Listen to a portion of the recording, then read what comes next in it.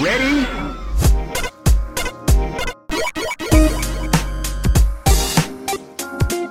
Hello, and welcome to Rhythm and Pixels, a video game music podcast. This is episode 26-8, and we are your hosts. My name is Rob Nichols.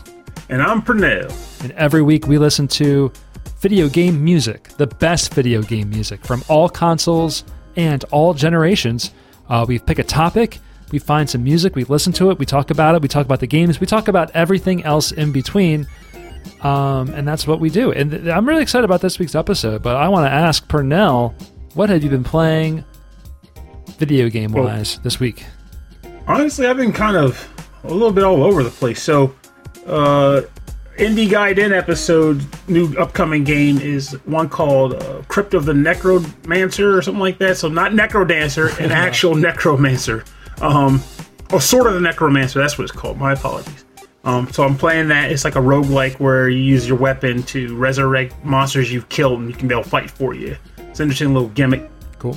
A friend convinced me to download a game called Muse Dash, which I've been ignoring for months, actually, because it just looked boring to me. I've seen some playthroughs, some gameplay of that one. It looks pretty neat. It's one of those games where it seems bland because it's like, oh boy, there's 2 lanes and cute characters, and I don't care about this. I'm used to games like pop music with 9 button scales, and even Guitar Freaks had like 5 buttons. To see 2 lanes just makes it seem simple. Yeah. Kind of like how Taiko was. Taiko does get really hard. You think it's simple, still like it's 2 lanes. But it's Donkey Konga was like the same way, wasn't it? Where it was like 1, 2, and then together, and then a clap.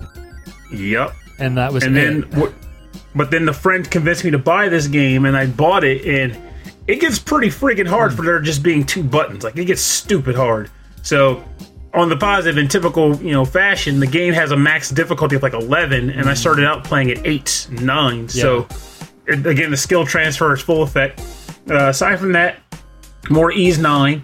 I beat Cave Story, so that's my first in February. My first full February game. I saw you playing it on a CRT also. Oh, no, that was Steam. I took that photo off my old laptop. Oh, that's your old laptop. Okay. So, like, I beat it in 2 sittings. And it's funny because it was me trying to test out recording game footage because I want to actually start trying to post game footage. I don't know how to go about doing it. Like, it's not quite Twitch yet, but it's still this element of saying, I'm playing this game. Maybe someone will want to see how I did it. I can record it, save it, and then drop it somewhere. And I was recording that. And the sound was like slightly off, and I wasn't sure why, so I've been trying to experiment and figure out why. And it took me like it took like an hour and a half to beat the final area of Cave Story, which is supposed to be pretty hard. And from my older memories, it was pretty hard too. But on this run, it took me an hour and a half. I'm like, you gotta be kidding me, come on. Not after a friend just told me he could beat it in 2.5 to 3 minutes. So after that, I posted, I recorded it, tested it. I was like, oh, well, this is the best I could do. I was all upset about it. And then while going back to test the microphone to see if I could change the settings and get it right, I did it all in one trip. Like, just blitzed it. Like, you gotta be kidding me. So now I can just knock this whole thing out with no problem. Well, before I was struggling. Well, yeah, because it's like, you gotta, like, learn, Like, once you've learned how to do it, now it's like, you just bolt through it.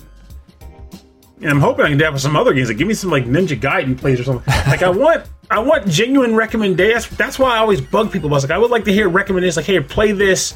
Mostly because I want to see if you can play it well. Like, it's not necessarily like, play this game, I like it. So it's more like, you're looking for difficult titles? Well, let's not go nuts here because I'm sure someone's just like, play this game on like you're looking for challenging but fun. Okay. Like a game where it's like, hey, try this game and see if you attach it. So like, if you know I don't like sports games, they'll say, hey, Pernell, play Mario Tennis on like nightmare difficulty. Like, well, I don't want to play that. Like, but if you're like, hey, this game plays kind of like Ninja Gaiden, and it's a bit challenging, you should give it a shot. I know you like platformers. Like, yeah, I'll give it a go. Have you played Axiom Verge yet? I have barely. I barely touched it. Get on that. That's a good one.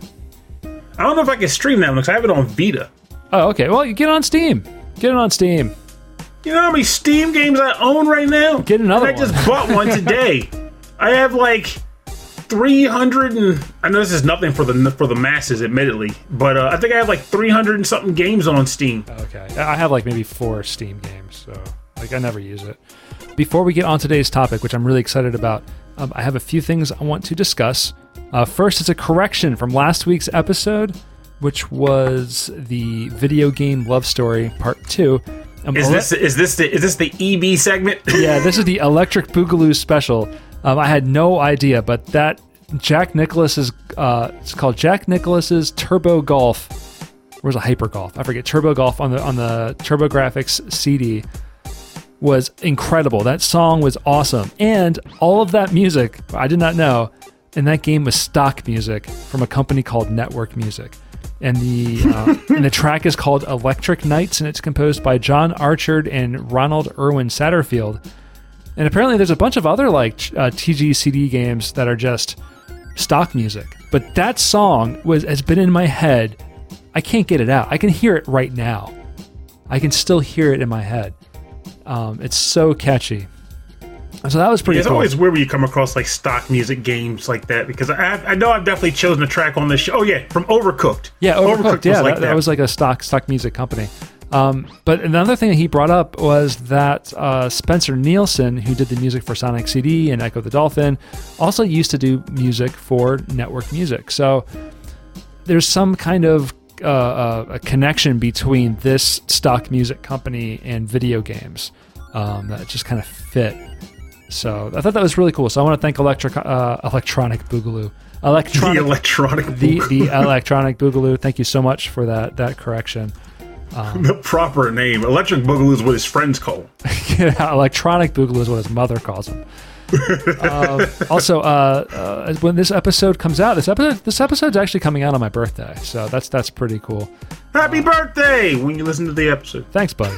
But this coming Saturday, the 20th, I will be doing a DDR marathon stream from 12 p.m. for about 4 hours and raising money for Project Hope, which provides medical gear, medical training to people working during the pandemic, and also matching every donation on the stream for the Delaware Center for Justice, which is helping improve the rights of those incarcerated, those leaving the prison system, youth at risk, and the victims of crime. They're doing a lot of good work in the city and in Delaware as a whole. So I will be supporting that justice on the 20th. So come in, donate $1 or $2, and send me some song requests. I'll do them all. I don't care what it is. I'll just play it. He's not lying. He'll do them all. I will do. He'll step. Yeah, I'll have a little list. I actually have a little to-do list that's going to be up on the screen. So if you send the request in through it's like a Google form, it shows up on the to-do list, and I have to click it off. So it'll be on the screen. It's going to be cool. I'll have a little tally of how many I've done. So that'll be exciting. So check that out. And then also next Thursday, which will be the 25th, will be our next Patreon live stream. We haven't picked a topic yet. We haven't chosen the topic yet. But that will be, we'll have that listed on our Patreon page and probably on our Facebook group shortly. Hopefully, maybe you can think of one before the episode's over. Yeah, I meant to talk to you about that during our Patreon chat. Maybe even winter. Our early technically, chat. We've never done it. I don't think we've done a winter Patreon before, did we? Not a winter Patreon, but I think our 5th episode of the show was winter music. Oh, we've done winter. We've done winter twice, but we've never done a Patreon winter. Yeah. All right. So I don't want to drag this on any longer. So let's get into the show. Pernell, I did this episode because I wanted to learn more about it, and I know that you have a lot of personal experience with the Sega Channel. I do. I love the Sega Channel. The Sega Channel, before even talking about the history elements of it, the general personal experience of the thing was that originally I wasn't a big fan of the Genesis. I played the Genesis, but I was a Super Nintendo and TurboGrafx guy, just flat out. If it was the Genesis, basically the interest I had was Sonic and Streets of Rage. That was pretty much it. I played other games, Shadow Dancer and all, but I just didn't care. So Sega Channel comes along. And it was a genuinely quality product. It was I don't remember, I think I saw a commercial for it on TV or something. But the idea was that you could get it from Comcast. And it was a bunch of games as they were advertised. They were beamed into your house. Wow. This is pre-broadband. This was started in '94. So this is pre-broadband, all ran through internet. coax cable. Yeah, crazy. So you paid I want to say it was like 15, 20 bucks. And they pretty much sent it out. They came out to your house. They set it up for you, and you could play. Fun factoid about this, by the way. Typically, when you get cable in your home, you can get a splitter, and they'll just send the signal through all your TVs. Yeah, I was Sega Channel, about like the logistics of this, because you actually did this. And when I was younger, I was a big Sega kid. Like, I loved the Genesis. That was all I played. But I didn't think this was a thing that we could get in Wilmington.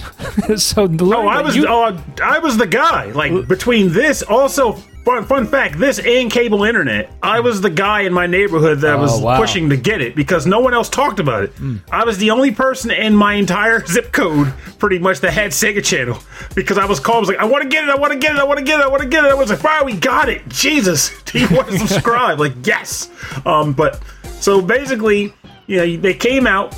And you weren't able to split the signal. You couldn't split the signal. They had to run a cable line specifically for Sega Channel into your house. So, okay, that's amazing. In addition to begging my mother to set the subscription up, I had to then re-beg my dad and mom to let them drill an extra hole into the house to run a cable in. So they agreed. They ran the cable in. It was connected to the Sega Channel adapter, which was essentially a cartridge with a big block on top. And that was that. You turned it on, you got a cool Sega Channel menu with this little guy holding a TV in one hand and I guess a controller in the other, and you got access to a screen that at first would kind of list like the news, like this is the new stuff for this month. Yeah. And then you would get a series of channels that would list out, like different categories, like, the Action Zone or Sports Nebula or something. And then you'd open it up and there would be a list of games available for that month. If there was a promo category, they'd have a promo category where you could click on it and do the promo thing. If there was an actual contest associated with the promo, they had a little splash screen that told you about it. Like, it was a legitimately quality product for the time. And the best part about it was, again, it was like 15, 20 bucks a month. My ass was broke.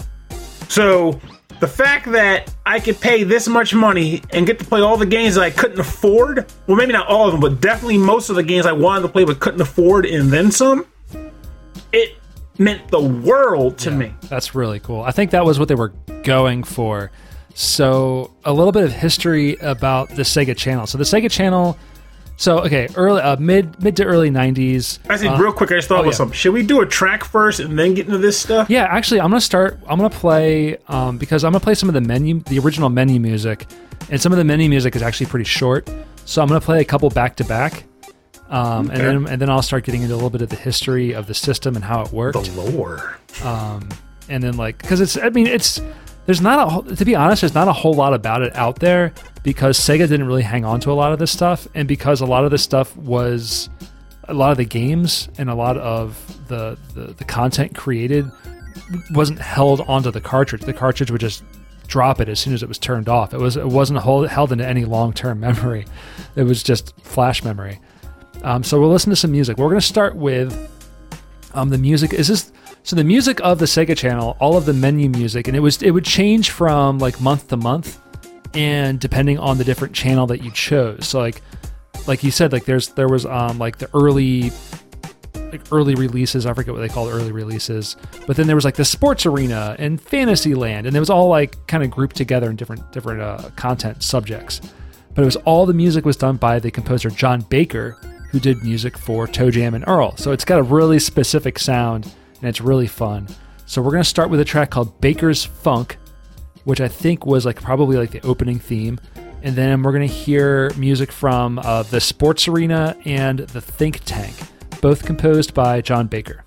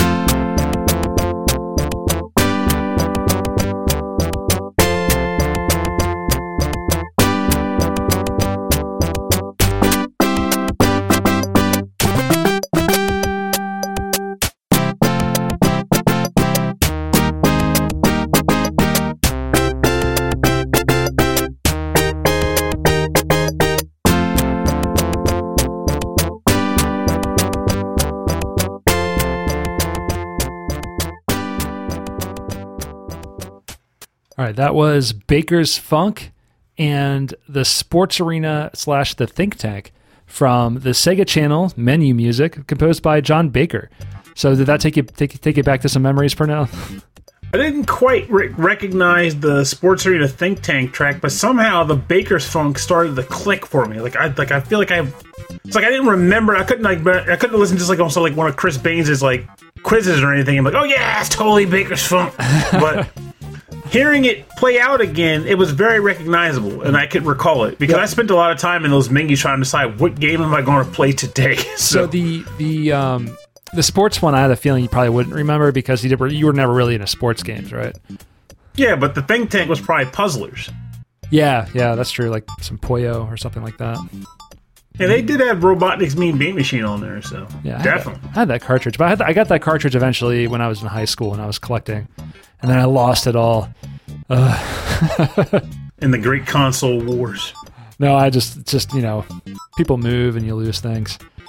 So here's a little history. All right, so in the U.S., it was released in 1994, right? So at this time in 94, and even earlier than this, the American rental market was cutting into game sales. And so you start to see games getting like stupid difficult. It would take forever. You have to rent them over and over again to beat them. Legend of the Lion King and all that. And so Sega was like, hey, we can break this market if we were just to be able to deliver games directly to the consumers, right? And they can rent them, they could play new ones, that we could just beam them straight to their homes. So I wrote down 5 years. That doesn't make any sense. But years prior, Sega made a modem to the Sega Mega Drive in Japan called the MegaNet. And they could download, it was like 12 or 13 games they could download. And so that's where they started figuring it out, what they could do. Because at the time, data transfer over phone lines was a thing, but not over cable. So leading up to 94, they were like, how can we get this to the houses but faster? So they started working with American cable companies to say, how can we, like people already have cable TV in their houses, how can we use those same lines to deliver data? And so they discovered that sending data through the same cable lines actually introduced a whole lot of noise, and the noise needed to be cleared up, or they needed to create some kind of algorithms and programs to read the data through that noise so that they could actually, send and receive video games. And so I'm not sure if Sega helped the cable companies develop that technology, or if the cable companies developed the technology to accommodate the Sega Channel. But they did, and it eventually worked, and it wasn't too much later that cable internet and cable broadband became a normal thing in America and around the world. And so you can credit the Sega Channel to cable broadband internet. Isn't that crazy? It makes you wonder, because like on one hand, I want to think that they would have gotten to that eventually, but it does make sense to realize that it is very likely that accelerated the process of getting us to that point. Yeah, I think it did accelerate it. And I have a feeling Sega of America in the 90s, Sega was gigantic and widely popular. They were making so much money that they probably did have a lot of influence. And again, I'm speculating. There's not a lot of information or oral history written about the Sega Channel or this part of the history, but I'm speculating that they probably had a lot of influence on the market and on the cable companies doing this sort of thing. So the Sega Channel data, was being sent from, I think it was Tennessee, Texas or Tennessee. I think it was in Tennessee. Was the main place where it was all coming from. And all of that data was being beamed up to a satellite, and then it was being picked up by all of the different cable companies around the country. And then from those cable companies, from those specific places, and for us it was Comcast in Philadelphia, and other places it was Time Warner or wherever it is. And then they were creating a whole separate infrastructure just for this data, which then that data would be used for the internet. That is wild. I think that is one of the coolest pieces of this history that I've ever heard. It's amazing to think of it as like, it's less, like, because everyone talks about Nintendo in regards to how much they pioneer various game technologies and and it's true, Nintendo really does. But no one ever talks about Sega Channel in that regard. And I would say to my dying breath that Sega, even if you just looked at the Sega Channel by itself, they went a long ways to pioneer some things. They did a lot. Sega's always been pioneering a lot of hardware and things like that. But we can get into that soon. But so it was released in 94. It was eventually discontinued in 98. So that's probably why not a lot of people remember it, because it was only around for 4 years. So it was out in 94. What a 4 years. At its peak, which was about 95, 96, it had over 250,000 subscribers. Which it's not big, but it's, for what it is, it's I think for the time it was. And you got to figure also, this was before people were communicating online, probably heavily anyway. Oh yeah, AOL was existing, but not heavily. So these were just small pockets of people that might have seen commercials here and there. And just I want to try that. Yeah, or you're in this at the mall or something, and there's a sign for it, and you're like, oh, that's interesting. I've never heard of that before. So one of the biggest problems with the Sega Channel, that being released in 94, was that in early 95, the CEO of Sega, Hayao Nakayama, ended development for the Sega Genesis and all of its add-ons. And that makes a lot of sense, too, because I do remember there was a period while owning the Sega Channel where new games just weren't popping up, likely because new games weren't being made. They were not being made. So that meant that it only had its peak early in its lifetime, since no newer games were being developed. So the only games that were going to be on the Sega Channel were probably titles that have already been out for a while or for a year, when one of the coolest things about the Sega Channel was playing early versions, early betas of games, specifically games like Comic Zone and stuff like that, and also exclusive games that were only released in Europe or in the Japanese markets that you can suddenly play on the Sega Channel. So that's really neat. That they were allowing you to do that, but it's really unfortunate. They must have been, maybe they probably had planned to do this way earlier than 95. Than 94, if they had eventually ended development of the Genesis in 95. Maybe just the infrastructure wasn't quite ready to handle it at the time, and by the time everything was up and ready to go, that could be. Or maybe their development on because MegaNet, the modem that they had in Japan, wasn't really popular either. So I'm wondering if maybe they had too many resources on MegaNet when they maybe could have done more into the American market. I don't know how that would have worked out, but yeah. So let's get into some more music, and then we'll start talking about some of the exclusive games that were only on the Sega Channel that you can get in the United States. Well, I guess I can be a good way to start that conversation off, because, fun fact, every track I picked for this episode is a game that I only ended up playing because I had access to Sega Channel. Without Sega Channel, I would not have played these games, whether because they were exclusive to Japan or simply because I would have just never picked it up. And also because this will be an interesting segue into one of your factoids, because, oh my god, it's been bugging me. And then the last part is because after last week's episode, now that, well, I guess in the future time when this episode releases, now that the stink of Valentine's is beyond us, yes, I can pick some happier tracks and lighter tracks. And what a way to kick that logic off by picking this one. Mega Man The Wily Wars, Wily Tower 2, composed by Kinuyo Yamashita. Oh, yes. Yeah. Classic Capcom goodness here on the Sega Genesis, which for years I couldn't believe that there was a Mega Man game released on the Mega Drive, on a Sega system. I didn't even know it existed until I saw it on a Sega Channel. Yeah, that's amazing. All right, here we go. This is Wowie Tower. Wowie's Tower. It's over, Wily.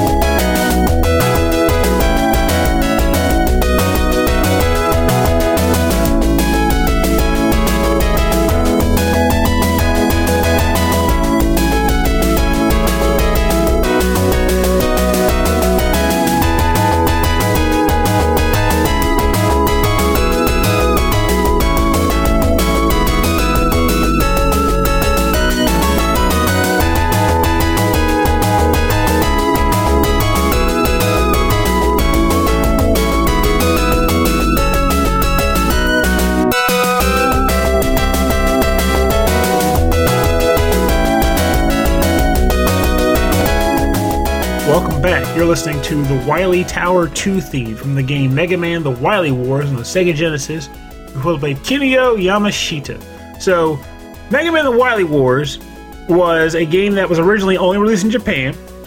However, due to the magic and wonder of the Sega Channel, we were able to play it in the States because, thanks to having the Sega Channel, they didn't have to deal with a lot of localizing issues and, store cartridge and packaging and manufacturing and shipping. It was just, hey, we did some light translation work and slapped it on broadband. Enjoy.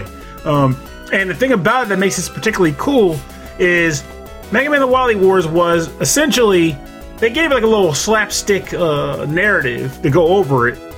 Like something to do with like Dr. Wily and Mega Man time travel or some crap. But ultimately it was Mega Man's 1 through 3, given the Genesis treatment, so updated graphics, updated music, and I actually preferred some of the Genesis renditions over the NES ones, most notably some like Heatman. Heatman was much better.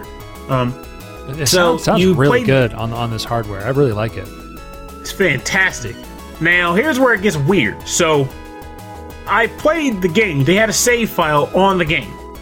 Now, you could go in, play the game, and every time you beat a level, whereas you used to get like a password image, it was like, do you want to save your game? And you go, sure, save the game, and move on.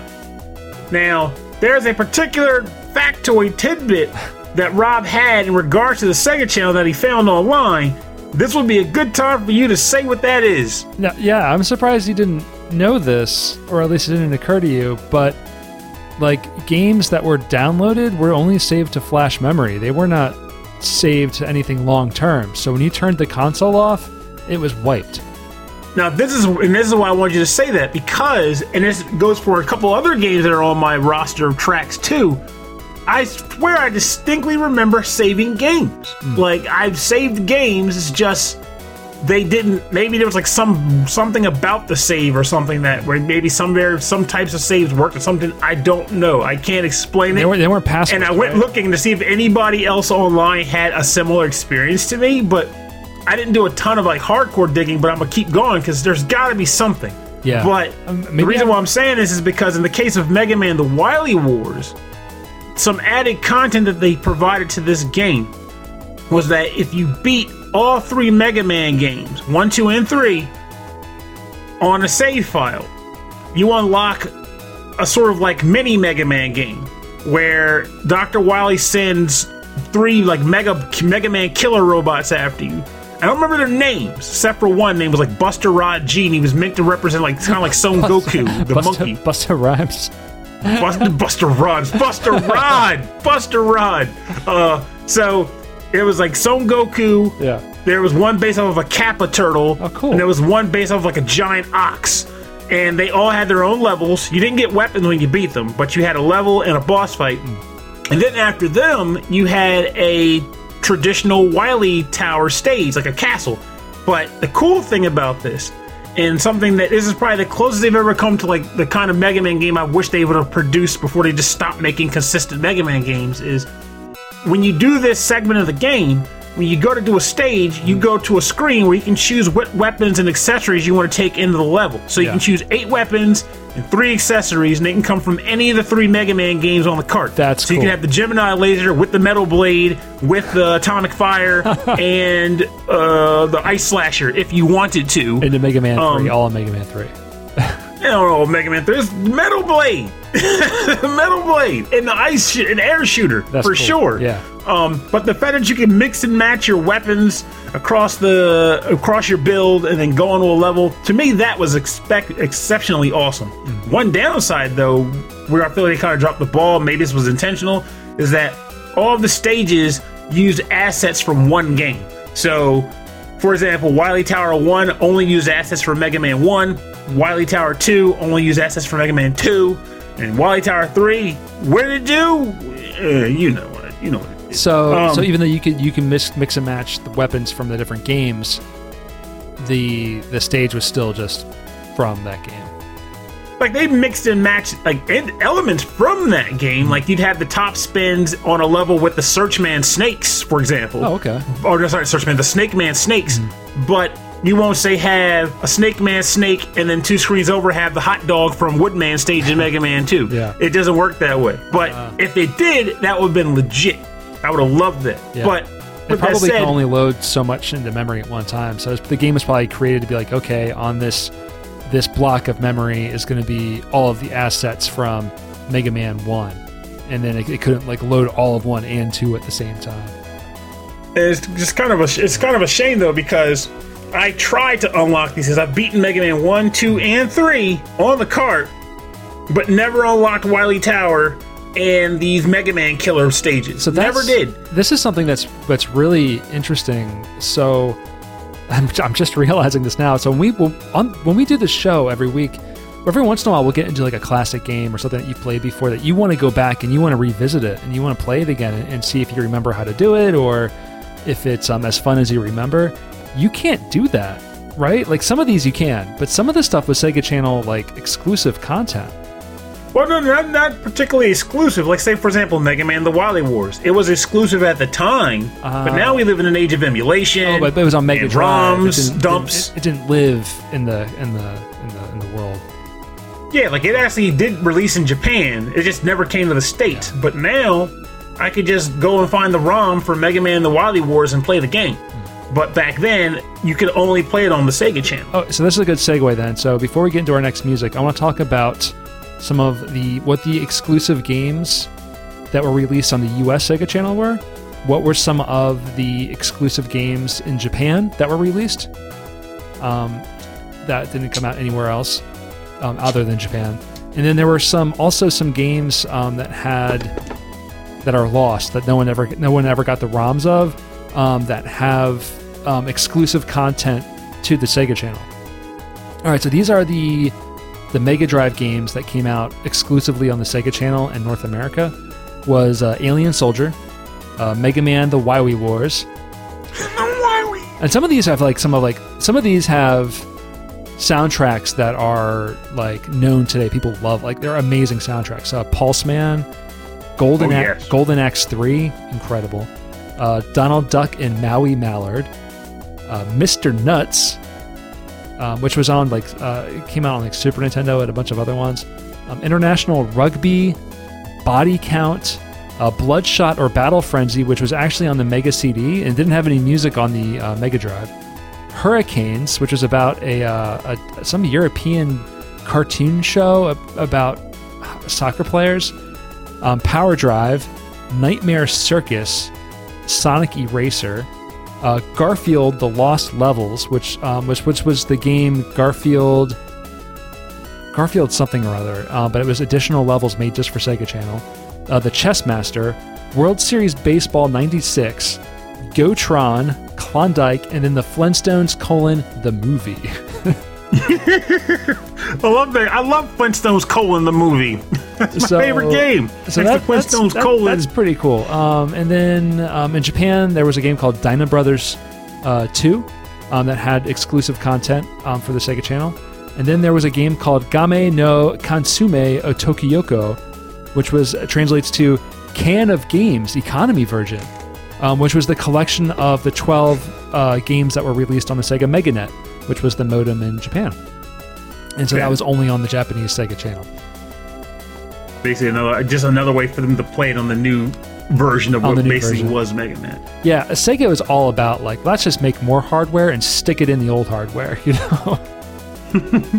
Get on board. Basically, just sticking with the console time. Yeah, that's what everyone's doing. Like, all the hardware was in the cartridges. It wasn't in the consoles themselves. All right, so we're going to listen to some more music from the Sega Channel menu system. We're going to listen to first the main theme and the music for test drives, and then we're going to hear music from Fantasyland.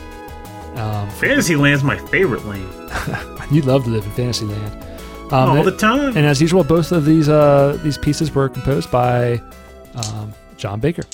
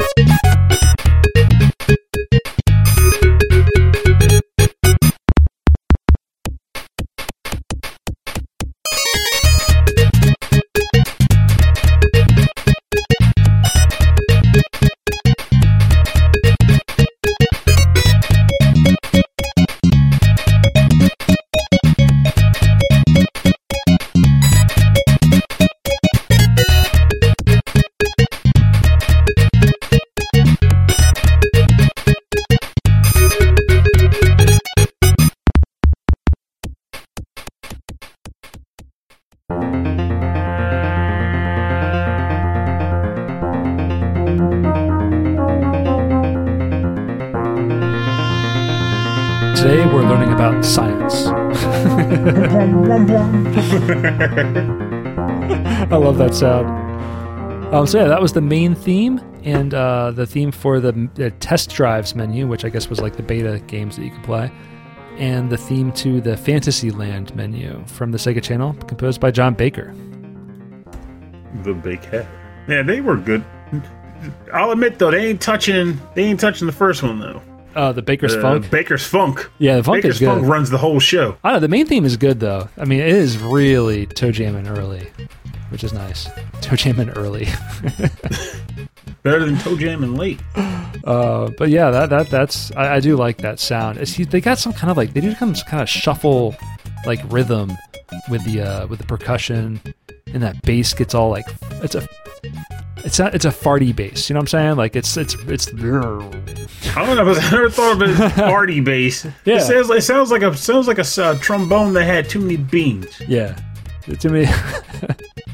But I do enjoy that these are all tracks that were very simple, very minimal, but they're just enough to make you kind of feel like you want to tap your foot while you're scrolling through to find what your next gameplay is going to be, especially for those scenarios where you just can't quite decide. So how many? You just kind of mull it on a window. So I listed the games that were only the North American exclusives, but there were a lot of titles that were released on the Sega Channel, but they weren't released all at once, right? It was 50 games a month. 50 games a month, and they would change, right? Yes, not particularly change. Like you weren't going to get 50 entirely different games each month. It would be 50 games, but then of the 50, they'd shuffle them around. So like you might get a month where you'll see all the Sonic games, but then this month you might not see Sonic 2 in favor of something else. You know? But for the most part, you got 50 games, and you just kind of hope for some variations each month because, quite frankly, that was one of the most exciting things. It was similar to getting a Nintendo Power or a Game Pro in the mail. It was cool to say, oh, there's October 1st. What new games are on Sega Channel? And you go boot it up to look around to see if anything popped up, any new promos are running. And it was even better because there was nothing to prime you for them. There was nothing that said coming next month or coming next week. It was literally you just anticipated it. But the downside, of course, was if nothing happened, it was a huge letdown. You're like, oh, what's coming up? What's the new game? It's like, nothing happened. Just play the same crap. Not just the games would change, but the music would change. The menus would look different. I think weren't there different like events like around like the 4th of July and stuff like that? It was occasionally an event. Like it would be akin to like a small contest. Like if you play this game and like submit a score or something like that. But nothing too extreme. Nothing too extreme. But still, it was just enough to make you feel happy when something happened, when something was going to occur. Or, most notably, like, for example, something like Comic Zone, which was the first place I ever played Comic Zone. Yeah. They would say, hey, here's this game. It's coming out eventually, soon. You can play it now, though. Because, again, this was before the internet. This was before widespread internet. This was before you were just getting demos outside of like mail-in order junk or whatever. This was just some flat out saying, here's a surprise demo. You can try it right now for a game that will be out later. Not a game that's out now that we're trying to entice you to buy. This is a game you can get months from now. But this is how it looks right now. And it was Comic Zone, which for the time looked really awesome. And the music was really good. I think it still looks great. Like, thanks for beating me to the punch. It does still looks amazing. I can't believe that you would diss our Comic Zone like that. Hey, you! Don't put words in my mouth. Our Comic Zone. It does still look good. It looks awesome. And the word, I still like to make jokes about the guy, the voice like this from the little sewer guy with the hooks. He goes, "Happy days, happy days." Like he's saying what? Does he say some happy days? Weird stuff in that game, but the music was so interesting, so different too. You know, they tried to make like a really grungy hard rock soundtrack with using the Genesis hardware. You know, and I think it was successful for the most part. Oh, it was. Yeah. It was a really hard game, too, which is funny because it was also a very short game that most people never saw the end of. Yes. It was 6 pages. Oh, that's right. So a stage was essentially working from the top of the comic book page to the bottom of the comic book page. He would go from panel to panel, beating the snot out of people, usually like weird robots and monsters that were originally created by the guy who's teleported into the comic, but now they're being run by the evil villain who beams him into the comic while he jumps out. So it's an interesting little narrative, but graphically it was a beautiful game, and the effects they had, like when you defeated an enemy, he bursts into like confetti, and you could like rip panels off the book and then throw a paper airplane, which was kind of cool. Oh, that's cool. Like, there was a lot of little interesting sweet touches to it that to this day I kind of wish they would develop on more. I gotta play this game again because I don't remember any of that, and I don't remember getting that far in it to begin with. Oh, I beat it. It's not easy, and the last section is just outright bullcrap because it's timed. So like the last boss is timed. Well, that's annoying. I mean, well, like you're not time as in like the game stops if you don't win, but well, it's not a sport. The game is ancient. The last fight, the woman that's like kind of like your voice in the sky is kidnapped by the villain, and she's locked into like a tank of water, and is filling up with water. And you have to basically beat the boss and release her before she drowns. And you're watching the tank fill with her in it the whole time you're fighting. So it adds that level of pressure, like she's about to die. Hurry up! So it's stressful, and it's bad enough because it's hard just to get to that fight, and then you're like watching your friend drown. Oh, geez. And if you lose, like the main hero just becomes really depressed.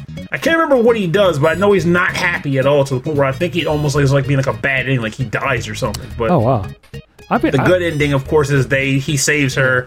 They both leave the comic book and live happily ever after. This would be a fun one to play on stream, just to revisit it again, because it'll be fun. And if you're playing it, doubly fun. I'm telling you, it's not easy.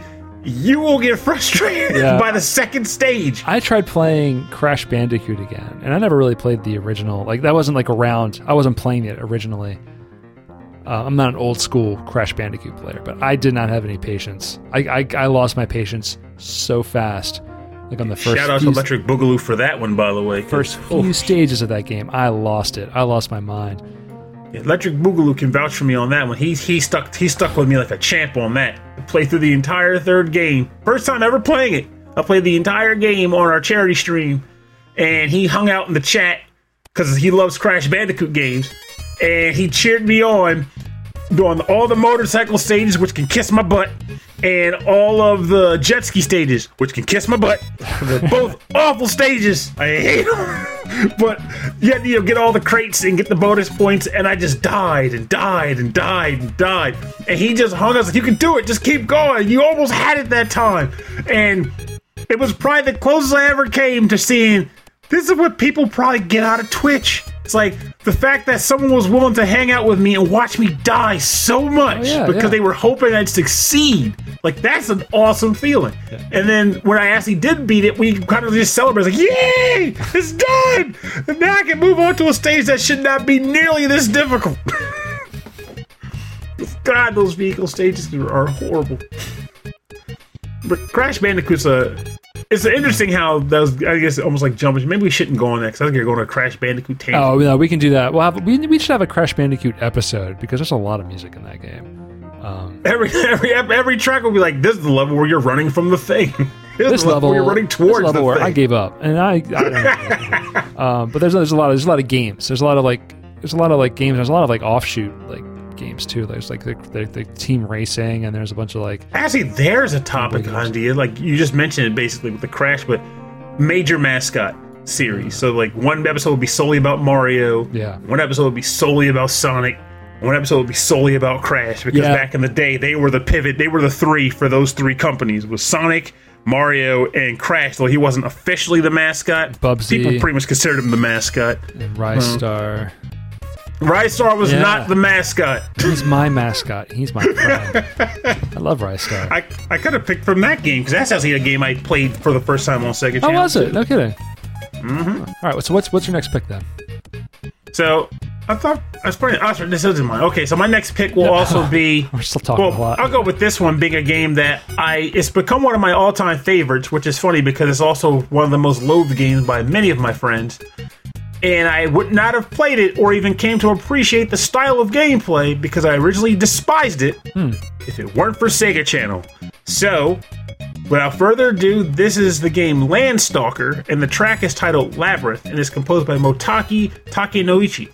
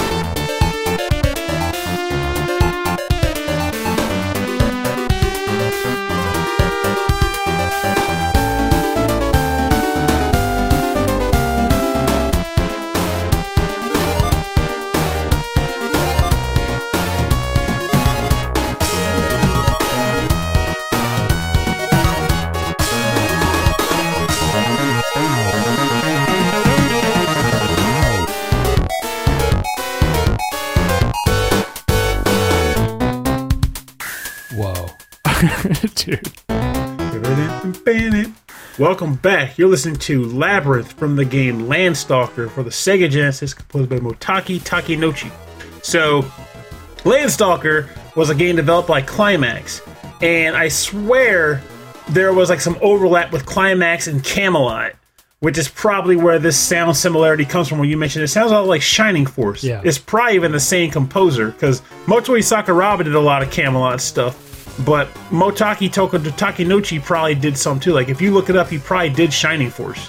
But Landstalker is a game that, for all intents and purposes, at that time, there was no reason I should have liked it. None. It was one of those isometric 3D games, which I couldn't stand at the time. Like, games like Solstice, and... Yeah. Not saying that Solstice is a bad game, it was just that perspective. Hard to play. I couldn't do the perspective. I hated that you had to press up and right to go in one direction. Like, you couldn't just push right to go right. And it also made a lot of the visual elements challenging to handle, like for jumps and things that were obstructed because the block was in the way. Landstalker was all those things and more. And yet, from the moment I booted it up, and I only booted it up because it was a game in the RPG category, so of course I had to try it. I started out thinking this was stupid. It's like, I don't like this graphical style, but I'll keep trying and see if I can get into it. I mean, I'm already playing it, and cough, I already paid for it, subscription fee. So I played a little bit more of it, and I became enchanted with it. It was an addictive game. The idea being that you're running around this, like, you're a treasure hunter on an island looking for treasure. Like, there was no overarching narrative about world destruction am I or wrong? saving anything. Am I wrong? But I think this is one of the first, like, not one of the first, but it was the first, like, console roguelike game. Oh, no roguelike, though I understand if you're perceiving it as potentially being one, because it had that tile by tile structure look, like, because it was 3D elements. So you have like squares stacked up. Like auto generated though, like were they? No. Oh, it was all okay. It was all designed. Okay. These are all deliberate puzzles and deliberate dungeons and deliberate like secrets, and it was beautiful. Real quick, this is deliberate right here. This breakdown. You're addicted to this. Oh.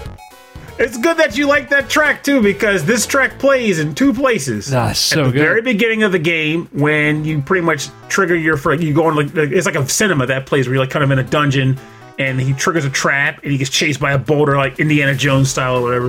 And it also plays in the very last dungeon of the game. And the very last dungeon of the game took me multiple hours to complete, because the puzzles in this game are brutal. Brutal. So it is worth it to you to just kind of enjoy this track and just kind of dig into it and enjoy yourself. There's a lot of parts. But it's a quality game. Yeah, there's a lot going on in this music. Like, it's really, like, the rhythm is weird, and there's all these different elements coming in and coming out, and then that funky bass that just goes blah blah blah blah blah. Just, I mean, like, after, it's awesome. It's so good. It's so good. All the music in this game is just spectacular. That's good. And now, was this also a like a Mega Drive only game that was exclusive on the Sega channel? Oh no, this came to the States as well. But when I would see it in the store, it didn't look appealing to me. When I saw it at, like, if I saw it on the shelf, it didn't look appealing to me. I looked at the back of the box, it didn't look appealing to me. There was nothing about this game that enticed me to play it. If I didn't play it on Sega Channel, I would have never come to enjoy this game, and it would not have become a running joke at multiple panels where I'm like, I love Landstalker, and my friend goes, get out! Because most of my friends hate Landstalker because of how difficult it is to control the character because of the isometric element and everything. But I adored it, and I ended up liking other games like it because of Landstalker. It introduced me to an entire style of gameplay that I would have ignored if I didn't play it here. Here it is. It was episode 21-8, where we had composer and developers Blake Edwards and AJ Wash talking about influential classics, and the cover of our episode was Landstalker. But I picked this track? No, just the cover. Oh, whew, don't scare me like that. But I remember the cover was like really lame looking. But like, yeah, it was not exciting at all. I will admit, it had a Don Bluth movie kind of look to it, but I wasn't a big fan of Don Bluth art style. So There you go. But nothing about it was enticing in that regard. But the gameplay was awesome. The exploration was awesome. Going into an actual crypt, it's like you think about how I love La Mulana so much. Yeah. Oh yeah. Here you go. Kinda Influence comes from something like this. That's interesting. Because even though the puzzles weren't nearly as cryptic as they are in La Mulana, at the time these were some of the toughest puzzles I'd ever encountered in a game.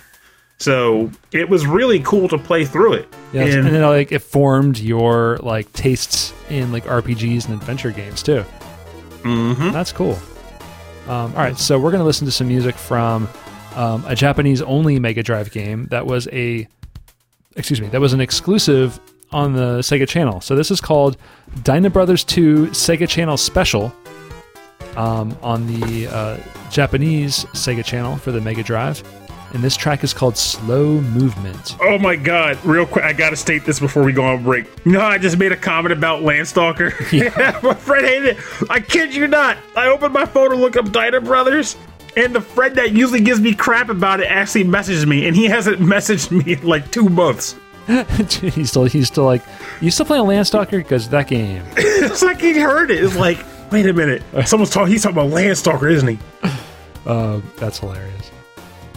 All right, so this is from Dyna Brothers 2, the Sega Channel Special, Japanese only. The track is called Slow Movement, and it's composed by Masami Yitsuse.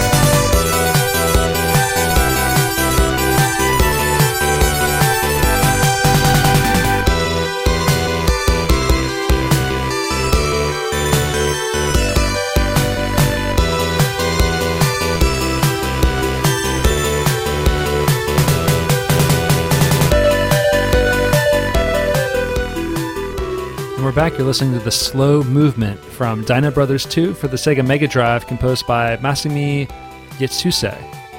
And this had a special collection called the Dyna Brothers 2 Sega Channel Special on the Japanese Sega Channel. And yeah, I picked this track because I think it's cool, that opening where it goes doo-goo, doo-goo, doo-goo, doo-goo. It's so very, very, very 80s to me. But no, I gotta be honest. I watched some playthrough of Dyna Brothers, and I have no clue what's going on. I was about to ask you what Dyna Brothers was. I am not you can't sure. Even explain it. It's a real-time strategy game. I'm reading this right now. All right, I got that. It's a real-time strategy game. There's dinosaurs and there's eggs, but it doesn't make any sense to me how it's played. But it was popular enough that it got a sequel. I mean, if it's RTS, it's probably some level of having to take over a base, and your units were based off of you hatching dinosaur eggs that became your units. But the second one had all these different modes of play that you could do. There was a tutorial mode, a story mode, an original mode, which it says that it was didn't have any cutscenes or specific goals. It was just to win. Without any story, like in the first game. And then there was a 2-player battle mode, which was like an RPG battle, but like a Street Fighter style, but like you would pick your moves like an RPG game. And I think that's what I watched on YouTube, and I was like, what is happening? Like, true. I saw a menu come up, and the little dinosaurs look at the screen. They look at the player, and they look back at each other, and then they punch each other in the face, and then they look back at you again. Do I punch him, or do I punch him in a different way? Yeah, I'm like, this is kind of sad, because these are cute little dinosaur kids. I mean, before there was Pokemon, there was this guy. I guess so. Make your dinosaurs beat each other up. But it is the artwork is super, super cute. And the music on this game is really neat. So you can find it all on YouTube. or I think it's all on Project. Might be ROMable. Yeah, it's ROMable too. It's on Project 2612, which is a great online collection of Genesis and Mega Drive music. And the whole soundtrack is really neat. It's really well put together. And so, yeah, check that out. Oh, yeah. Oh, yeah. I may have to, because honestly, I've never heard of Dino Brothers until today. So. Yeah, I mean, I guess definitely there's a lot of Japanese and European exclusive games that we never got out here. And again, this one never came out on Sega Channel in the States either. So all this makes me wonder, what would it have been like if there was a Nintendo channel back then? Huh. Like, because I know it would have been good, don't get me wrong, because, again, free games are free games, and also Nintendo SNES has some great titles on it, but how would that have worked? Like, it makes me wonder what games would have been on there that would have been like the hotspot titles, like Earth Defense Force and like the Final Fantasy roster. Then again, maybe not Final Fantasy, because that would have implied that Square would have allowed them to put those on there. So there was... Oh, interesting. So there was a few add-ons for the Nintendo, right? So in Japan, there was the Famicom Disk System, which you could essentially buy games cheaper by you would buy them and then would copy them onto the disc. So rather than buying a cartridge or the packaging and all that stuff, it was on the disk system on the Famicom. So like you're basically buying the data. You're buying kind of like how DL's downloading games is now. Yeah, it was very... Yeah, but of course also allowed the proliferation of, pirated titles. But there was also an add-on called the Teleplay Modem, which was unreleased, though, in the States, which was supposed to allow, I think, just online play. And then there was the X-Band. Remember the X-Band? I do remember the X-Band. That was basically the first console online competition element or option that we had. So that's one thing to mention about the Sega Channel and the way that it pioneered data going over cable lines, was that it was only one direction. You could download information, but you couldn't upload information either. So unless you have a different experience from what I've read, like if I got a high score in a game, I couldn't just upload it to their servers. They didn't have anything like that. It was all one direction. I don't recall anything like that. Like, there definitely wasn't any form of me uploading a score or anything along those lines. Yeah, online play, like back then when I was like super into Street Fighter and all those games, the idea of being able to play like Street Fighter or Mortal Kombat with my friend in another neighborhood online would have been like the greatest thing on earth. And now it's like these days, you can play Fortnite on your phone with about 50 strangers. That's why I always like to say even though things are better technologically in the present, there was something particularly magical about the past when things was more limited. So the few scraps we got felt amazing to utilize. And though someone might go, you have to go to the store to rent games when you can just like download them in bulk online whenever you want, or you had to pay a subscription fee to get 50 games on your Genesis. I have like 100 on my Steam account, and I got them over the course of like a month for $1, from Humble Bundle or something. But the thing about it is, I cherish those 50 games on the Sega Channel. They felt special, really special. If I got 100 games on a Humble Bundle, like 90 of them are just junk to me. I only care about 10. On the Sega Channel, how consistent was it? Like, I remember like the old internet over modem lines, like it was like on it felt like it was being held together with duct tape. Like things weren't always going to download correctly. Things were slow. Like was Sega Channel that way too? It was basically about as bad as your cable internet would be now. If it worked, it worked. If there was a weird moment where it was a down service, you'd boot up the system and you get like an error message because cable was acting funny. You'd contact Comcast and say, "Hey, cable's down." And they reset the signal or whatever, and if then you wanted try to play it now. Like Landstalker, though, like how long would it take after you hit the button to start playing? Not very long.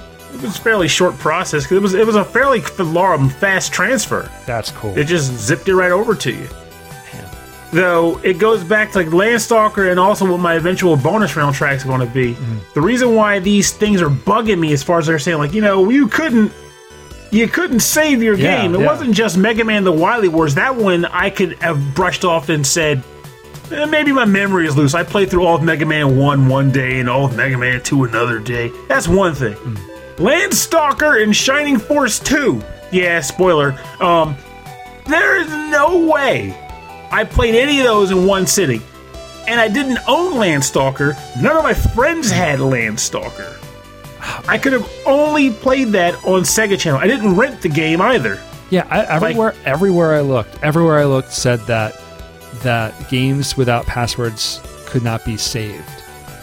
I did come across a guy who commented, he wrote an article about how he learned about Shining Force 2 on Sega Channel as well, and he talked about how much he loved it and what he got out of it.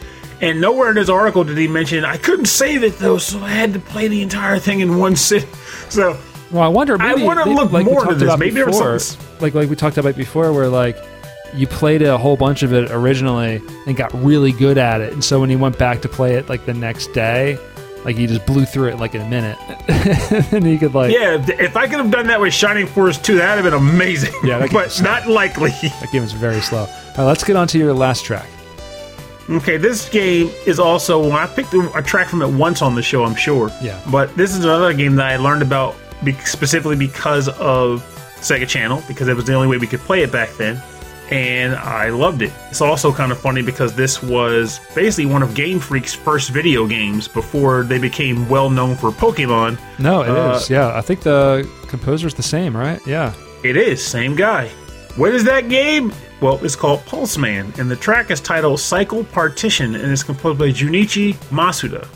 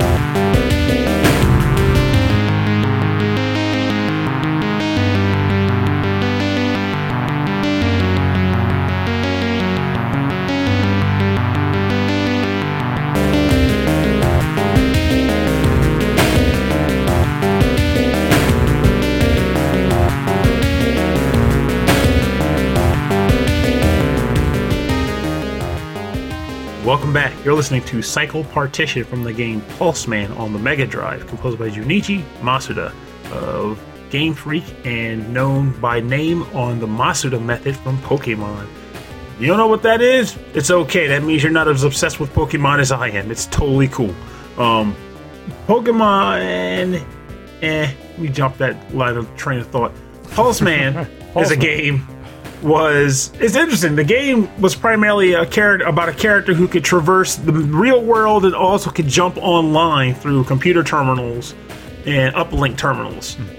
And the way that he fought and attacked opponents was by generating static electricity by running across the ground. So you could be in a battle sequence, and the idea would be you'd run back and forth very quickly, just like generate static and get a pulse, and then you just launch the pulse beam. And hence the name Pulseman. It was a surprisingly cool game. The graphic style was awesome. The music was very different for the time, I felt, but I loved all of it. I liked how I didn't know this back then, but I like how every track is named in a way that is meant to call up like computer like jargon or like kill switch and cycle partitions and uplink. Oh, can you hang on a minute? My cat's trying to get in here. Well, you should let the cat in. Is it Archie? I hope it's Archie. Oh, yeah. Was it Archie? Yeah, the Rhythm and Pixels cat. Archie's the man. He's a very in-your-face, I do what I want cat. It's 10 o'clock. He's like, I want to get in this office. I have a scratching post in here that he likes to get into. But yeah, so Pulseman's kind of like the mascot for the Sega Channel then, right? He's like a superhero that goes through the internet. Actually, I guess he should be considered kind of an unofficial mascot, because that's very fitting and appropriate. I like that. The game looks really cool. Like I've read more about this game than I've actually seen or played, because a lot of people say that it was like ahead of its time, or it's like one of the most advanced looking and advanced playing games on the Genesis. That's an interesting concept. It makes me want to go back and check it too. I do remember there were a few elements, like certain stages. Like I recall a lot of like interesting scrolling environments where like the background would kind of move while you were moving forward, which sounds kind of like lame and moot now, but back then I would say it was a fairly nice visual effect that wasn't common. Yeah, those kinds of like visual like changes, multiple layers in the background. Yeah, you can only have so many. I've recently for our YouTube station, on youtube.com/Rhythm and Pixels, that our radio station. I'm sorry, the cat is now distracting me. Well, because he's adorable. He is so cute. What I did was I went to a place where they had ripped Sonic the Hedgehog 2 backgrounds, and it wasn't just like the background; it was all of the different layers that would scroll independently of each other in a parallax fashion. And then I took those different layers and I made them different layers in OBS so that I could actually make them scroll individually in the station. So it's not actually a video file moving, it's actually individual just images just moving. Wait, so all the background images that are on the radio station were edited through OBS? Yes. So what I did was I took the actual layers, I scaled them up, and then I made that individual layer just another layer in OBS, and I just scrolled it. I should be bugging you about this thing, because that's what I'm working with now is OBS. Now, what's interesting was that in Sonic 2, especially in like a hilltop stage and stuff like that, the clouds and all those things had like 20 different layers all scrolling back and forth. It was really cool. And I had to pick and choose, like, okay, I'll pick 5 or 6 at a time. But if you play the game, like, there's a lot moving on the screen. And when you run, the whole thing whizzes by so fast. It just adds to the ambience. So I think the Genesis hardware was just really capable of just doing a lot of blast processing. How are we going to call it that? Christ. That was one of the biggest jokes of the 16-bit era. How do we compete with another console by saying, what do we have that they don't? A made-up term. Well, I did nothing. No, the Nintendo, their thing was the Virtua Effects, but that was a legitimate like 3D chip that they stuck inside their cartridges because they wanted their console to be, they wanted to extend the life. Was it Mode 7? Like, no, their big things were Mode 7, and whatever they were doing with Star Fox with the polygons. Yeah, that was the Virtua Effects chip. So they wanted to extend the life of the system and do 3D polygons and effects on their system, but the chips on the hardware couldn't handle it. So they figured out a way to manufacture these chips cheaply so they could stick them inside the cartridges. Okay. So that's why, like, all at once, a bunch of games came out, like Star Fox, Stunt Race Effects, and a couple others. And then Genesis follows suit eventually with their $100 Virtua Racing. Oh my god, Virtua Racing in the arcade was awesome. I loved that game. At home, not so much. It was okay. Just it needed a lot more content. Yeah, it was like there was like 2 tracks and 3 cars. Yeah, something about like those kinds of racing games in the arcade where it had so much more replayability. It's like, oh, it's fun. I'm with my friends. I'm having a Coke. Yeah. But there were no prop cycle. No, not a prop cycle. Pernell, this ain't no prop cycle. This is the bonus round. This ain't no bonus round. Wait, yes, it is. Bonus round, yeah. Sounds like a Talking Heads song. You may find yourself in the middle of a bonus round. And you may ask yourself, what songs will be played there? All right, so the bonus rounds where we play covers and remixes and arrangements on our theme. And Pernell, I have got a doozy for you. Okay, so the Comic Zone had a beta version that came out on the Sega Channel. And all of the music on that beta version was also beta music. It was all music in development still. Wait, so this is music that's not in the final game? Yes. Also, on top of that, let me see if I can find my notes again. Okay, also on top of that, this music, which was in Comic Zone, the beta version, was used in October and July as a theme and for one of the menus. And so that was composed by Howard Drossen and not John Baker. And then not John Baker. But then Howard Drossen again arranged it for guitar and band and everything else on an album that he released called Virtual Sonic. So we're going. Okay, I remember Virtual Sonic. That was a album where I think it was originally introduced to us by Rebecca Gruber. Oh yeah, that's right. Yeah, that was a while ago. Mm-hmm. That's quite a while ago. All right, so this is going to be. It's called the Boss Opera, which is the theme of October and July in the Sega Channel menu system, and it's also from the beta version of Comic Zone, composed by Howard Drossen and arranged by Howard Drossen. So there's a lot going on here, but there's a lot of Drossen. But it's cool that like he kept this music and still rearranged it again later on. So it must have meant something to him to want to do that. So here we go. This is called the Boss Opera.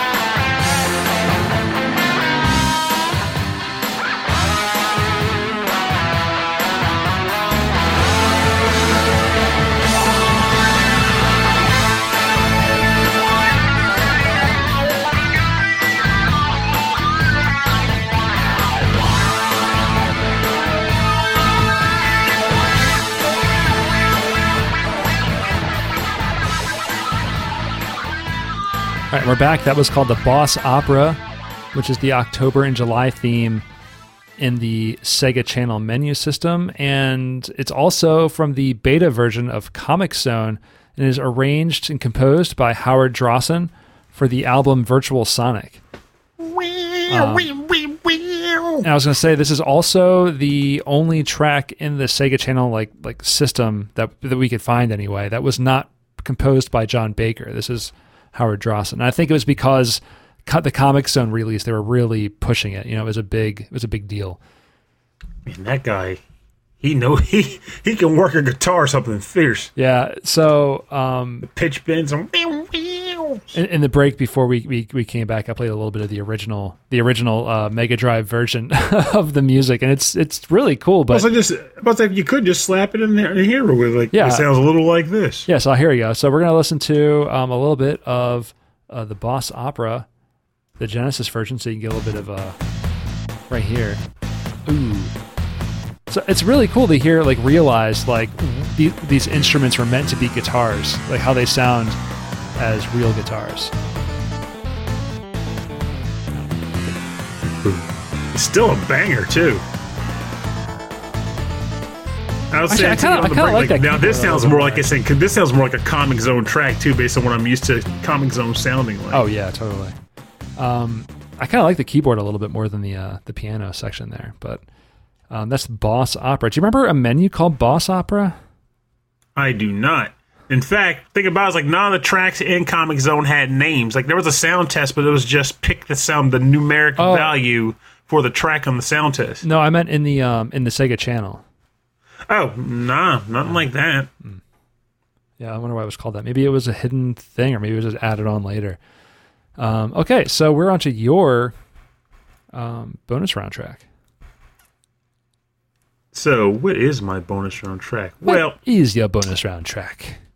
Well, I wanted to bring up Shining Force 2, but I've been beating the living tar out of Shining Force 2 throughout the history of our show. Or maybe I didn't. I don't know. But I still was concerned about picking a track from this game. Thankfully, I came across a very, very slick cover of one of the prominent tracks from the game itself. That is the town theme from the game. It is called Welcome to Our Town, and it is covered via saxophone by a person I've never heard of until now, but I'm going to listen to more of their stuff after this, called Amigoiga Sax. Yeah, I've never heard of that one either, but this is a good song. I do like this song a lot. So, is this only saxophone? Like, any other instruments? There's other sounds too, but I think he overlays them, but he's playing the saxophone. Cool.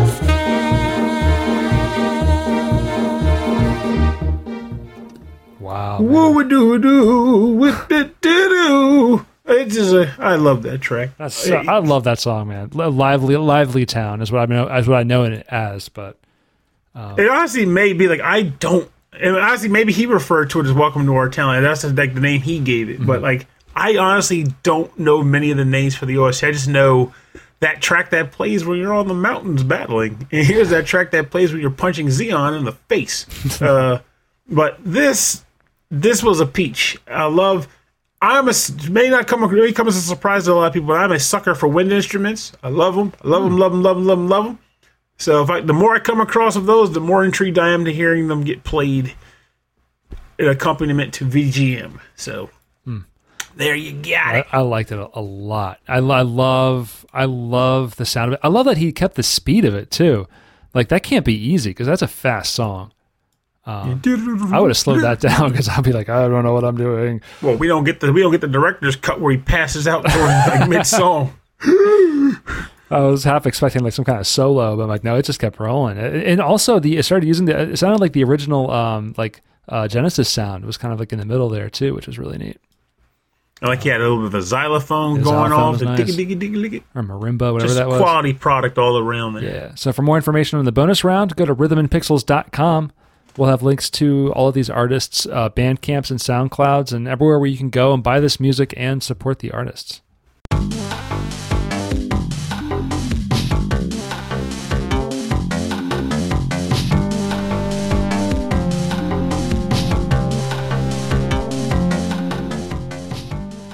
All right, thank you for joining us on episode 26-8 of Rhythm and Pixels.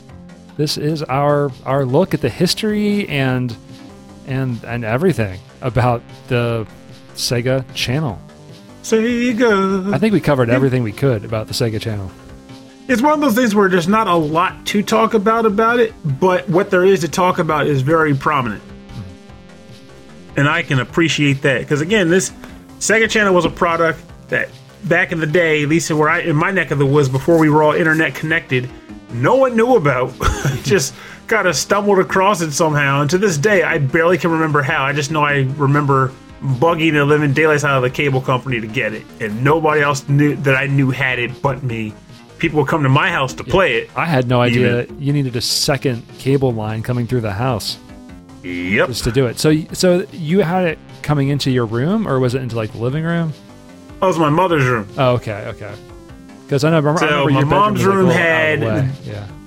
So we had to go in there to play it, which was interesting because that means that there was no we were younger then, so it wasn't like you could really play late night games anyway. Yeah. It was like, get out, it's bedtime.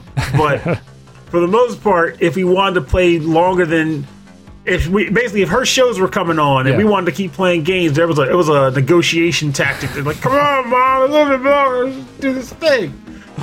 So I don't know, man. When I wanted to play, like, if I was like, oh, I'll play some more Mortal Kombat or whatever, like, I couldn't if there was a game on, If there was like football or basketball or something, like, I was immediately voted out.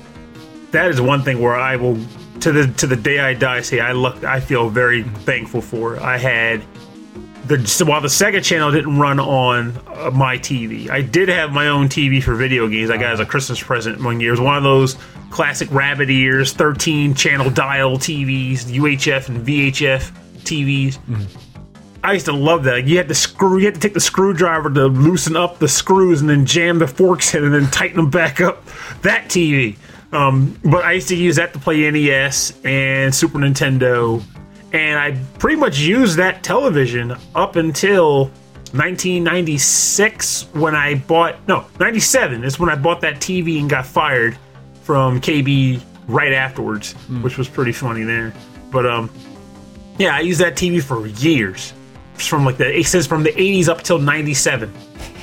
That's like how those games are meant to be played, right? Like on the not just on the CRT, but like attached to like where not even like into the cable part of the TV. But you're right, you had to get like a screwdriver and attach it to where the antenna gets attached to the TV, or the RF switch. Rob F. Switch. There, see, little lesson for folks who also like Legacy Music Hour. That's where his name comes from. Yeah, that episode 5 or episode 4. I remember I went back when I first listened to the Legacy Music Hour. I went back to old episodes trying to figure out why they called him Rob F. Switch. And RF Switch. Yeah, the RF Switch, and I thought that was hilarious. And then the rest is history. I'm just Nichols. I'm just Rob Nichols. Rob F. Nichols. I'm not. The sad part is, if you were to just come up one day and go, I am RF Nichols. Wait a minute. I think it's funny. Like I'm really hardcore back into DDR. Like I have been for a while, but like I'm on Twitch and I'm doing like some tournaments and I'm helping produce content for the game, and I'm going by either my name or by like Rabuman or whatever. But I remember back in the day, I was DJ Zero. DJ Zero, and that's what everybody called me. Like I still have your old CD. I know. I found a whole bunch of them like in the closet, so I kept a lot of that stuff. But yeah, I wonder if I went back to use that name, if anyone would recognize it. But I don't think so. I wouldn't think so. Well, it's funny, like now I have you as DJ Zero, and I have another friend. Well, he kept using you, but he goes by Zero also. His Zero comes from Mega Man X. Yeah, I see. I would just start using my real name. I'm thinking about. Are you changing your name to Zero? No, I'm changing my name to Rob Nichols. But you're already Rob Nichols. I was thinking of submitting some music to this too, some contest and some other stuff. And I'm just going to use my real name because I'm not 20-year-old Rob anymore. I'm just me. They can use my DJ Adult. They can look me up in the phone book. Now that's the white pages. Yeah, the white pages. God, we're ancient. There's something to be said about that too. I've been thinking about that a lot lately because we're getting older and ancient-y and stuff. The thought that when we were kids and our parents bought these game consoles into our homes, they were mainly buying them for themselves. The fathers were buying it for themselves, but they were also like, but the kid, my son might like this. Here's a ColecoVision. Try it out. And then they would all get bored of it over time, but the kids stuck with it. And then the parents claim they all grew out of games eventually, and they grew out of, but they stayed with their old music and their old TV shows. Meanwhile, you look at our generation. Not even talking about generations after us, just our generation. We not only kept playing video games, but we never, quote unquote, aged out of them as our parents claim to have done and claim we would also do. And due to the, going back to the mentioning earlier, the throwaway culture of disposable music and stuff, just how we were able to get it, we never really settled onto classic music either. At least most people I know I haven't. I know people are still talking about, I listen to Blink-182, that's classic rock now? Whereas I'm like, I just listen to whatever I want to listen to. I haven't settled on a band yet. I still love Biss, and I still love, a lot of the artists I used to like back in the day, but I don't settle on them. Most of the stuff I listen to now, I'm learning about in the last 5 years. I think it's you don't, they didn't get too old to watch movies, it's just another medium. And I think at the time it was being marketed as toys, right? It was being marketed as things for kids. But as we've gotten older and the storytelling has changed, the technology has changed, it's for everybody now. They make it for kids. You gotta remember, and I only learned this. Well, keep in mind, I only know this because it came up on SML a couple days ago. They only started getting marketed to kids when Nintendo took the helm. Back when Coleco and Commodore and all those were the big dogs, they were just computer systems. Well, so that's something that may well be where the shift happened. So if you go back to, and I listened to a lot about this on the great podcast that is called the Retronauts. They had a couple episodes, two episodes on Gunpei Yokoi, and he was one of the original. I know that name. Yeah, he developed I think it was the Game Boy, right? The Game Boy, the Virtual Boy, the Game & Watch. His thing was taking old technology or existing technology and making a game or a toy out of it. And so Nintendo got into the business of producing games for kids and for families. And so that's why they developed the Famicom, the Family Computer System. But the parallel there was that he was seeing people with all of these new calculators with LCD screens on them, right? There was a brand new thing. He thought, well, if calculators are out now, can we make a game out of the calculator? And so that's how the Game Boy came to be. And that was how the LCD screen, those types of the Game & Watch, the Tiger handheld electronics, that's how all that came to be. And then eventually the Game Boy and then all that other stuff. So the Virtual Boy was the same way because it's a spinning.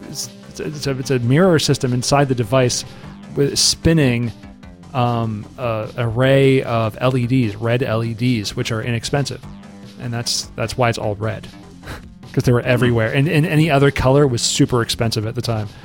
The Gunpei Yokoi can be attributed to that. We're getting way off topic. It's getting That's what we do. Getting a little late for Rob, so we're going to end it on this. We don't have a topic for next week yet, but the week after that, we are getting into our Patreon exclusive live streamed episode. The theme, I want to do winter? Let's just do Winter Blitz. The Winter Blitz, because it is nonstop snowing here in Delaware, and I am tired of it. And we call it Winter Blitz, mind you. Mm-hmm. It's another case of take it for how you want it to mean. It's Winter Blitz. It's not just winter. It's Winter Blitz. Yeah, winter crazy. What do you think of with Winter Blitz? Next Thursday. Next Thursday after this episode comes out. If you're playing along at home.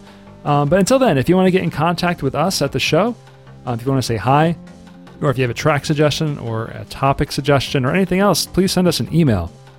rhythmandpixels@hotmail.com. And if you want to learn more about our show or get a full track listing from our episodes or access to all of our episodes, you can do that at our handy-dandy website, rhythmandpixels.com. And that's been going through some changes, so if you go there and you look at it and it looks different. Yeah, changes for now. Let me know if you like it or not. I don't know. It's cool. I can keep checking it out. I was at the gym when you sent it earlier, so I was like, crap, I gotta check it out later. And then the movement happened, and then the jelly beans, Oh, then the jelly beans. Also, we have a radio station on YouTube, and soon to be, it's going to be restreamed onto Twitch as well. But youtube.com/Rhythm and Pixels. It is called Rhythm and Pixels Radio. It's nothing but 8-bit and 16-bit classics and deep cuts. It even has some additional music from the Commodore 64, recorded from real hardware by Michael Bridgewater of the Forever Sound version, who actually had to get back on this show. Yeah, he did an episode recently. He actually released an episode of his show about a series of pinball games on the Amiga. It had some amazing music on it. So he is some categories. Great musician, and he's just a really, really cool guy all around. And if you wanted to support the show, all you got to do is tell people about it. You know, eat with people while discussing it. Exactly. Write down the URL on a piece of paper and mail it to everyone in your neighborhood. Spell it in the snow. With coffee. With coffee. Go into parking lots, and you can take like their windshield wipers and put it underneath their windshield wipers. Oh God! Don't do that. They'll hate the show. You can do that. We just love that you appreciate the show if you're listening to it and you enjoy it. If you'd like to support us in other ways, go to patreon.com/Rhythm and Pixels. By being a member there, you get access to a weekly prequel episode of me and Pernell catching up. This week is all about me playing Persona 5, and we're kind of talking about Persona games in general. And that was a lot of fun.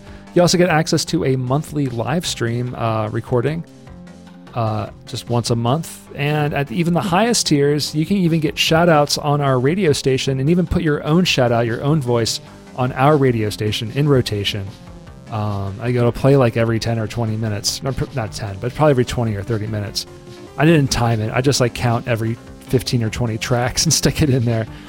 So yeah, you can get that too. But we also like to thank members at the highest levels of our Patreon list at the end of every episode. So Frankly Zappa, Mike Myers, That Nick Walker, Ed Wilson from the VG Embassy, Mats Holmqvist, Michael Jennings, Davey Cakes, Justin Schneider from XVGM Radio, Sonic Medley, Taco, Harold Howard, Dave Taylor, Reinhard Zelkova, Andreas Milberg, Dan Loughton, Sleepy S'more, Steve Miller, The Autistic Gamer 89, Cameron Worma, Christopher Shenstrom, Bobby Arson from One Up Funk, Wicked Sephiroth, Carlos Kung Fu Carlito from the Heroes 3 podcast, Michael Bridgewater from the Forever Sound Version podcast, and Brian Pitt. So yes, thank you all, thank you. Thank you very much for supporting our show.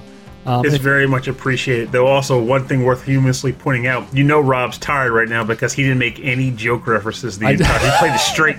I know, if I have like any little bit of energy, I'm going to mess up a bunch of names and make fun of you. But not tonight. Other ways to support the show is you can go to rhythmandpixels.com/merch, MERCH, and we have some cool t-shirts, video game music related t-shirts. Run VGM, we have the Lobster Racing shirt, we have the House of the Dead Rhythm and Pixels shirt, Initial P, that's a cool one. Still love that hoodie. And we'll have some more on the way as I can think of interesting things to do. So rhythmandpixels.com/merch. Check that out. And that's all I've got. Thanks for listening to the show. Pernell, thanks for talking with me. Thanks for talking with me. What are you talking about? Pernell, thanks for being a friend. Travel down the road. Sometimes back again. Sometimes back again. There's a... Have you ever remember Maude? You ever watch Maude? And then there's Maude. Oh, I have a Plex server, and every time I go to watch like a Star Trek episode, Maude shows up first for some reason. And every time I see it, I go, "Oh, and then there's Maude." Some shows are just better left to their jingles, and Maude is one of them. Maude is one of them. Then there's Maude. So, Pernell, thank you so much for listening to the show. Thank you for listening to, but also, and remember. This is an odd duck one, but it's one of those things you just say, which is, well, it's a couple of things. This is a layered one, really, which is that, well, social media, internet, dialogue, communications, we are all open to that now. We're all talking, we're broadcasting our thoughts all the time. Rob and I do it every single freaking week. Now, with that said, there comes an element of general responsibility that comes with that, which is to say, when you're online, try to be as positive as you can, even if you're doing like, actual dialogue of disagreements. Don't be that guy that just pops up just to be a jerk, because no one needs it, no one wants it, and it makes you look bad even if you feel as though that's awesome. It's just not. If you don't like a topic, just kind of scroll by, unless you want to actually genuinely discuss the dislike, which is fine. But if you just want to troll it, you're probably better off being positive somewhere else. Don't waste your energy. And if you feel as though you want to say something on the internet, always make it something that you feel comfortable with saying, that you feel confident in saying, and that it is something that you're okay with anybody and their grandmother, especially their grandmother, hearing it. Because you should be able to feel comfortable and back your words online, just as if you were saying them to anybody in person. It's about accountability. Be who you are everywhere you are. Digitally, analog, everywhere. Be yourself. I love it's about accountability. You, Pernell, you're gonna hold them accountable. Not me. I think that's funny. You're gonna like. I will not. You're keeping lists of names like nonsense. It's like the way I always put it to people is that I say a lot of random crap online. I make a list. What are you talking about? Well, if I made a list, it'd be a terrible list. It'd be huge. It's just if I say a lot of random crap all the time, make up words. And I get a little emotionally passionate and I just fire off at the mouth. This is a known characteristic about me. But what is also known about me is that, and this is even true if you find something that I said 5 years ago, and I'm stating it right now. If I say something, I can understand that I said it. And if someone were to come to me and say, Pernell, you said that thing, I'm not going to go, oh, I never said that. I'll go either, yeah, I said that and I still stand by it, or yeah, I said that, but that was a long time ago too. I'm different now, that's old jive or whatever. But the point is, I'm not going to deny saying something I said. Just be yourself. Just be your freaking self. And be honorable. Own up to your own up to your words. And it just makes things better. And I think the last element to this is also, don't be a liar, because lying sucks. And quite frankly, it takes way too much effort to keep a lie going anyway. I'd just tell the truth. Someone says, hey, what did I think you did? Oh, yeah, I did that. Whew, I just saved some brain cells by having to burn them out, come up with another fantastic lie, ultimately resulting in me holding up a bank to try to prove that I was asking something stupid. You know what I'm saying? Have a good night. Oh, I need some soda. This is beautiful. Oh, my God.